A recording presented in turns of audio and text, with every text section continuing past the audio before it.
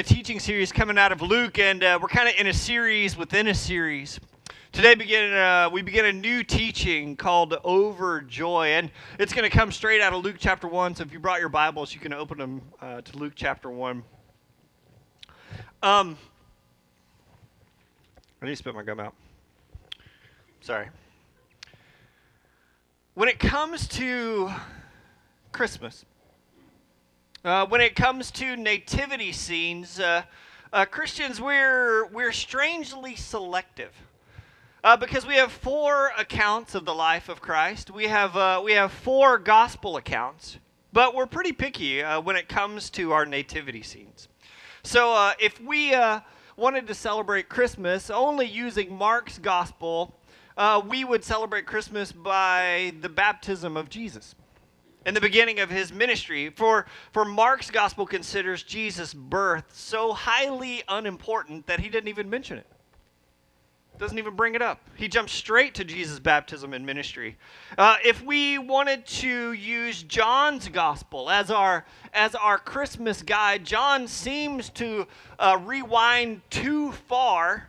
He goes all the way past Jesus' birth, all the way back to the very beginning. It literally begins with the words of Genesis, in the beginning. And so if we use John's gospel as our Christmas guide, our nativity scene may look like 6 days of creation. If we use Matthew's gospel, it would begin with a giant family tree as he begins with an incredibly long genealogy. Matthew also includes the tale of a tyrant king, some wise men, a genocide, and an escape to Egypt.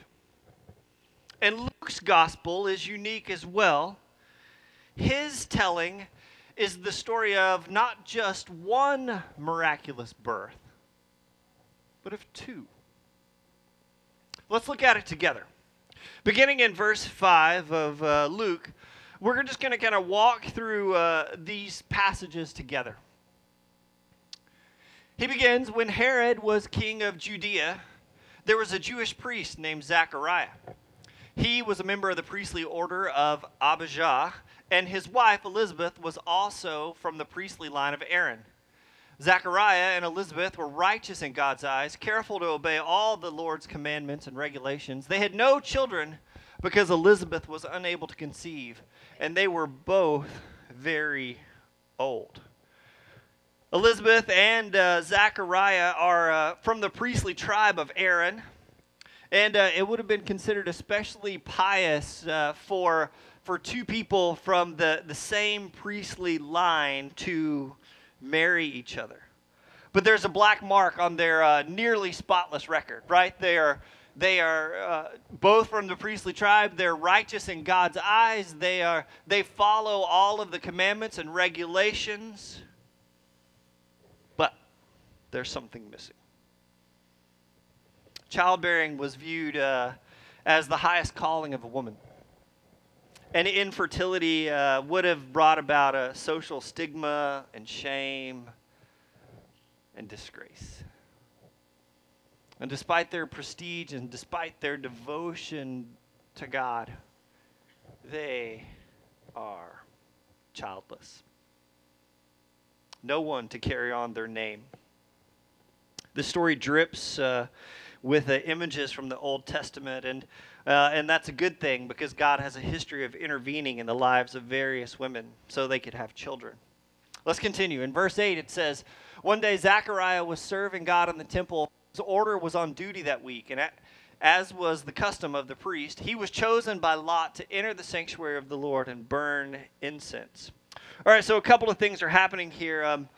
There are 24 priestly orders, all descended from the line of Aaron. Aaron had 24 children, 24 sons, and the priestly lines all descended from them. And so the long story short is there's way more priests than there is work for priests to do. So they have different times, different seasons that different groups of priests are on call. They're on order, and they would travel to Jerusalem, and they would spend a week working at the temple. But even when Zechariah's priestly tribe, Abijah, comes and he comes to work at the temple, there's still far too many people to do the jobs that are there. And so they cast lots, which is kind of like a rock, paper, scissors of the Holy Spirit. Like, hey, God, give us some clear direction to here. Who are you going to pick? Whose turn is it going to be to work in the temple? And this is really fascinating because it's almost like an Esther story, because it has this whole aura of as it happened. As it happened, Zechariah wins rock, paper, scissors. It becomes his turn. The lots are cast in his favor. It becomes his turn to serve in the temple. Now think about it. His whole life is dedicated to this one idea, to this priestly order. But a priest may go their whole life and never serve in the temple. This is Zechariah's big moment. It's his lucky day. He's won the lottery. And what he gets to do is he gets to go not in the most holy place of the temple, but he gets to be in as close as anyone can get. He goes into the holy place, and twice a day he would go in to burn the incense. So the incense, God has this thing, especially in the Old Testament, this thing about the aroma. The incense is supposed to, in a way, kind of get God's attention. It's kind of like when you're laying in bed and your wife's cooking bacon. Like, you know what I'm saying? Like that it just hits you, and you're like, oh man, that's the same thing of the sacrifices and everything. The incense is what carry that and get God's attention. And Zechariah has won the lottery. He gets to be that guy, and twice a day he gets to go in and burn incense. Let's keep going. In verse 10, while the incense was being burned, a great crowd stood outside praying. And while Zechariah was in the sanctuary, an angel of the Lord appeared to him, standing to the right of the incense altar. Zechariah was shaken and overwhelmed with fear when he saw him. The angel said, "Don't be afraid, Zechariah. God has heard your prayer. Your wife Elizabeth will give you a son, and you are to name him" what? John. Again, we have this incredible scene, an Old Testament scene, very much like the scene with Daniel. Here Elisha is. He's in the holy place all by himself, taking on the duties of the priest. He's won the lottery, and an angel appears to him. And his reaction is consistent with the reactions of everyone in Scripture, of fear and extreme discomfort, followed by a normal sequence of events of saying, "Don't be afraid." And then he gets news of the most unexpected kind. I love what it says in verse 13. It says, "God has heard your prayer." What prayer? What prayer would have been on the heart of Elizabeth and Zechariah more than any other?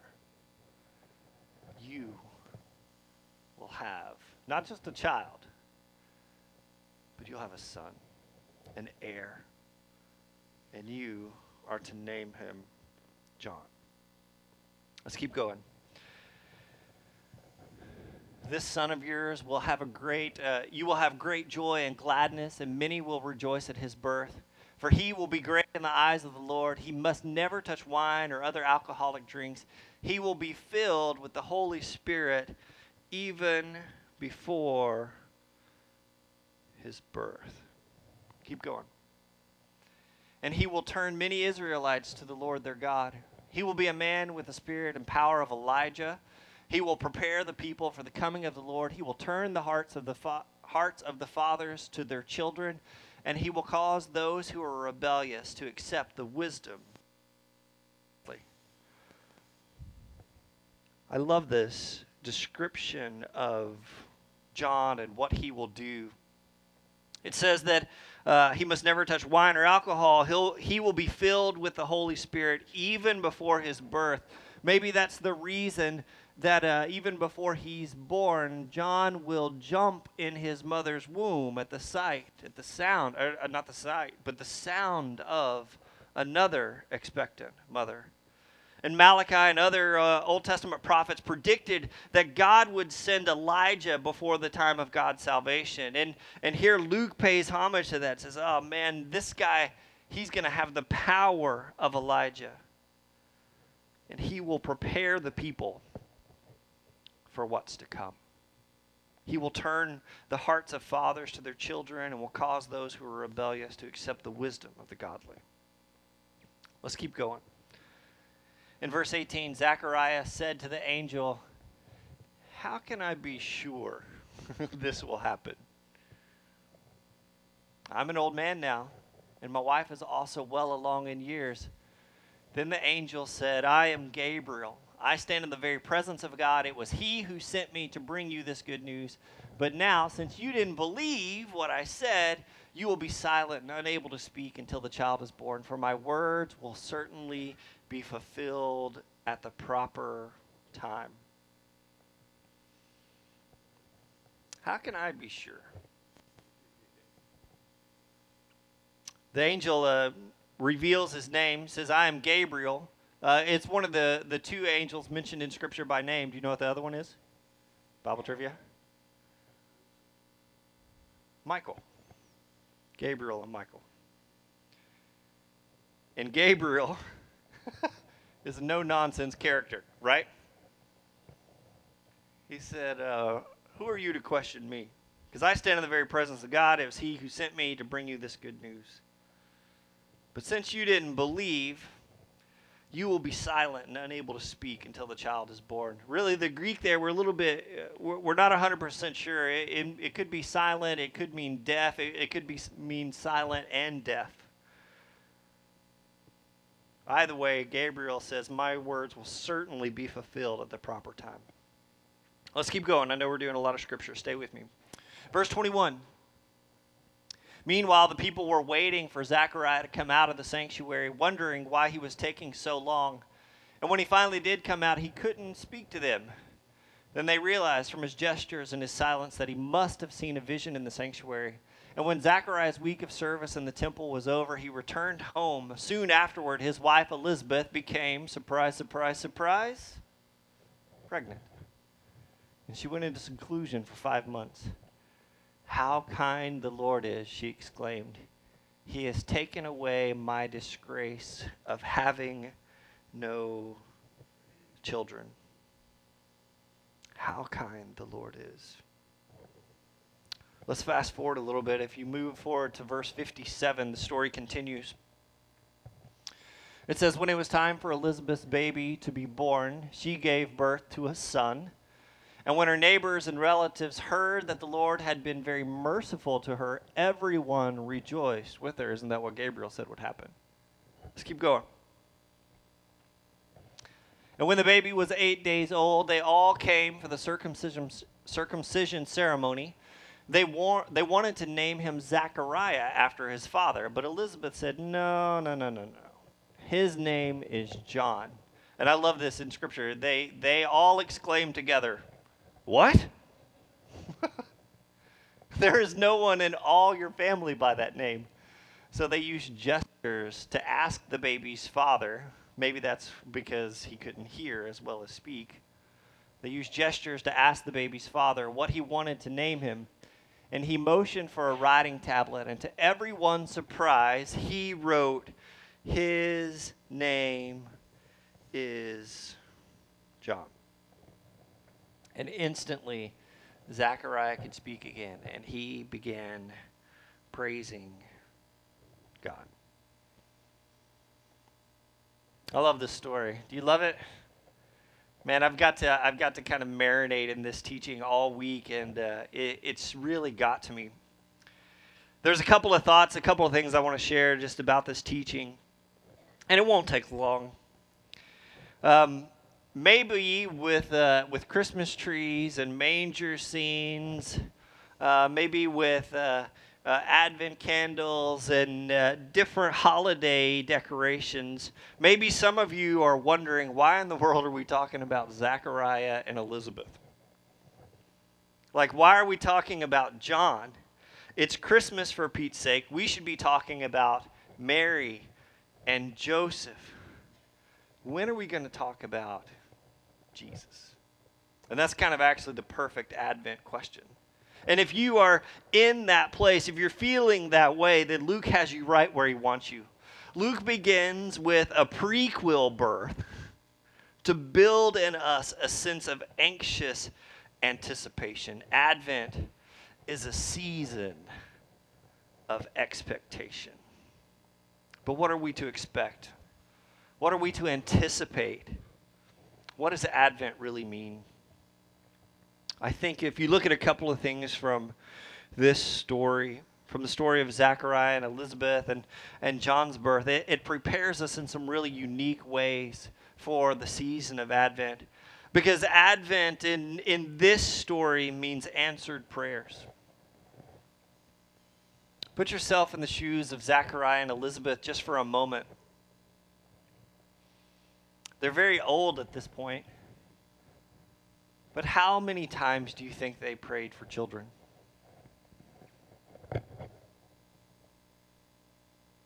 How many times did that prayer cross their lips? Some of you have maybe been in that place.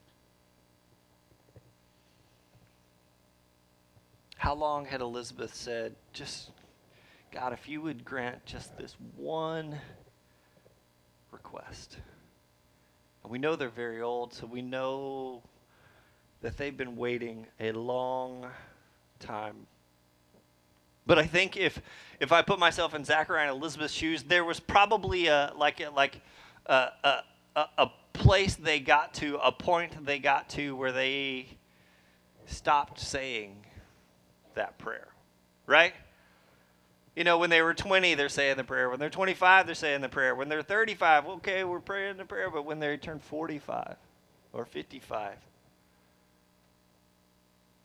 somehow that prayer, somehow that request had faded away, had faded into memory. It had become the impossible request. Zachariah and Elizabeth, really, they mirror the people of Israel in that way. Because Israel had been praying for a Savior. They've been praying for a Messiah. Man, it had been their hope for a long time, for one that would come and establish a new kingdom and set things right and turn the Romans out and let them build a brand new kingdom. Israel had prayed and prayed and prayed and prayed. They'd been praying for a long time. And I wonder if it was a prayer many had begun to give up on. Have you ever had that experience? Like your prayer goes unanswered for so long, then you kind of just begin to give up on it. You forget it. You bury it in a deep place inside of you because it seems impossible. But remember what Gabriel said. Maybe the first message of Advent is God has heard your prayer. You think Zechariah wondered which one Gabriel was talking about when he said that? Well, he not prayed for a lot of different things. Was he curious at all? Or did something old and buried and hidden, something that Zechariah had given up on himself, did that suddenly come to life again? I think Advent is a season for us to revisit some of those prayers. Prayers we've buried and maybe we've wanted to leave behind because we've seemed like it's been unanswered. Prayers that have gone on and on without any seemingly response. I think Advent is a season of answered prayers. At least the anticipation, the expectation that our prayers will be answered. Maybe some of you have been praying for family members. There was a time in my life that even my brother and I've got a great family, but there was a time where my younger brother and I were estranged, is the nice way to put it. We didn't talk. If we did talk, we fought. He went to some places that I was unwilling to go, and I went to some places he was unwilling to go. And for years, I'm ashamed to say there was this great distance between us. We were brothers by birth, but by nothing else. You have family members like that? You have relationships like that? I see people even spend some time with people that are in marriages like that. They're together yet somehow distant and apart. I know some of you as parents have had the relationship of the prodigal child. Some of you right now are living that story in really uncomfortable ways. Like an anxious parent, you're sitting waiting for the return. You're waiting for a relationship that's been broken to be restored. Maybe it's a prayer you've given up on. And I love that Advent, especially the Advent of John, is a season of restoration. It's a season of reconciliation. Look what it says in verses 16 and 17. I love this kind of sequence of verses. Look what the advent of John, the birth of John will bring. He will turn many Israelites to the Lord their God. He will be a man with the spirit and power of Elijah. He will prepare the people for the coming of the Lord. And I love this verse. He will turn the hearts of the fathers to their children. And he will cause those who are rebellious to accept the wisdom of the godly. And I think that speaks to us, that speaks to our relationship with God, of God's heart is again, I don't know if it was the incense or what, but God's heart is again in this season turned towards his children who have been rebellious. We again move to this place where we can accept the wisdom of God in our own lives. That's what the season of Advent is about. But I don't think it happens just between God and us, but I think it's a season for this to happen in our own lives, in our own relationships. And you guys know you have strained relationships with parents and siblings. This is a season for our hearts to be turned towards each other. It's a season maybe to come back to those prayers we've prayed for our children to return, for our children to quit being so rebellious. It's a season for children to come back and receive the wisdom of the godly. Advent is a season of answered prayers, a season of reconciliation. It's a season where something happens and our hearts begin to turn and change. Finally, Advent is a season of joy. In verse 14, it says, the angel Gabriel says to Zechariah, "You will have great joy and gladness, and many will rejoice at his birth." Luke is the gospel of joy. Luke talks about joy more than any other gospel. He uses this word joy to the fullest extent. He comes back to it again and again and again. Literally, Luke is the gospel of overjoy. Joy like Christmas morning. Joy like family relationships restored. Joy like a newborn child. This is the promise of Advent. I'm going to invite the worship team to come back up. I just want to share a few final thoughts with you. The name John, you know what the name John means? So it would have been really, remember when Elizabeth says, no, his name is going to be John, and the crowds of people say, what? What do you mean, John? That's not a family name. That's not tradition. That's not our custom. This is not how things work. But Gabriel says, no. His name will be John. And it's not until his father says his name, proclaims him, names him, that his gift of speech returns to him. The name John means gracious, or it means the Lord has shown favor.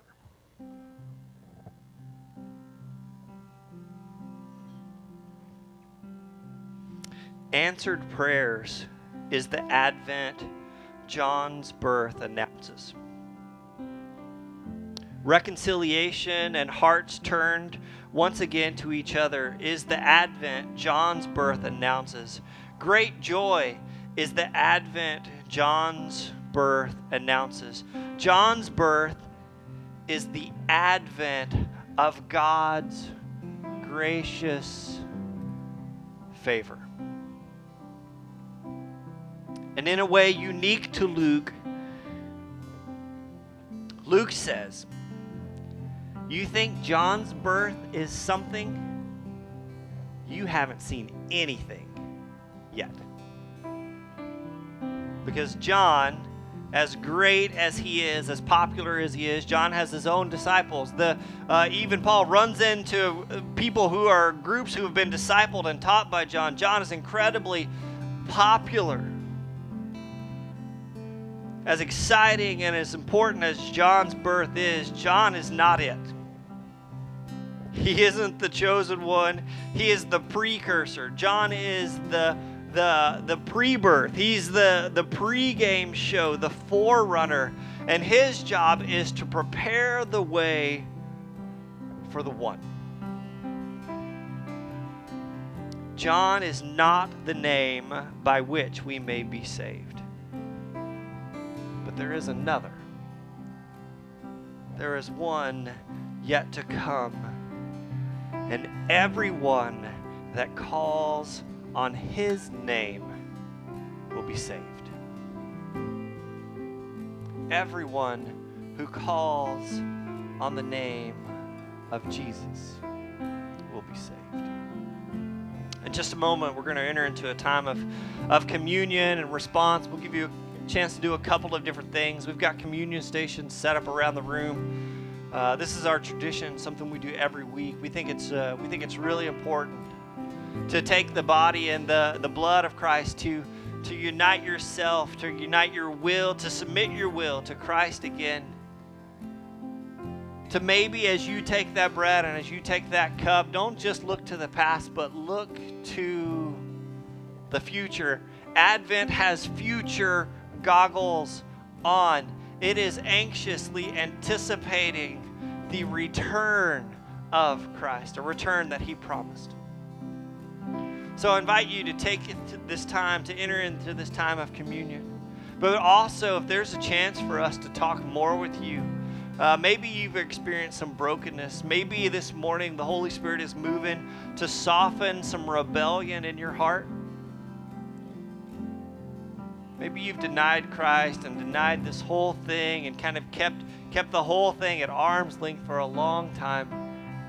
Maybe something in you today was softened, ready to, like I said, let go of some of that rebellion, to accept the wisdom of God. Maybe you're ready to give your life to Christ, to name Jesus as your Lord and Savior, and make that commitment in baptism. And we're here today to receive you, to receive that. And each of you can respond by once again turning your hearts to another, to celebrate Advent and all that it means and all that it encompasses, by maybe revisiting some of those prayers you've given up on, those prayers you waited a long time for. But deeper than that, as you enter into this time, into this space of response, who is it? What relationship can your heart be turned to? Like a father turning his heart to his children. Maybe there's some softness in you to reach out one more time to restore a relationship that's been broken and damaged, to seek reconciliation, to pray for it. Let me say a prayer for us, and I'll dismiss us to this time. Father God, we love you. Thank you so much for your son, Jesus. God, I love your word. I love what you do in this passage. Here we are. We open Luke.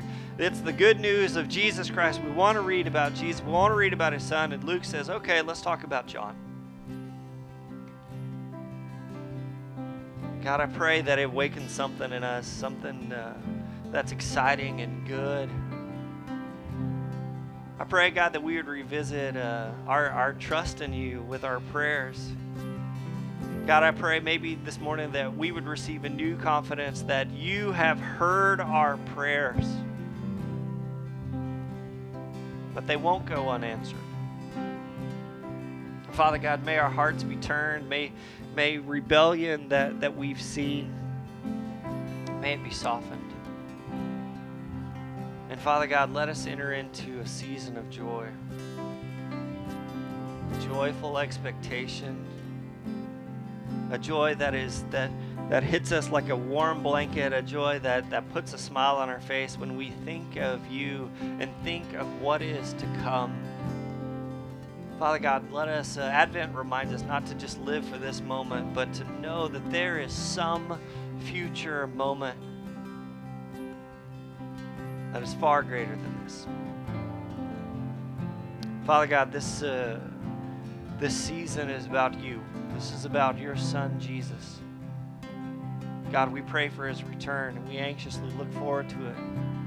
And we look forward to it in the way that John proclaimed. Let us prove by the way we live, Father God, that we are looking to your return. Let it begin now, here in us. Father God, we love you. And in your son, Jesus' name, everyone together says, amen. I invite you to stand and enjoy a time of communion together.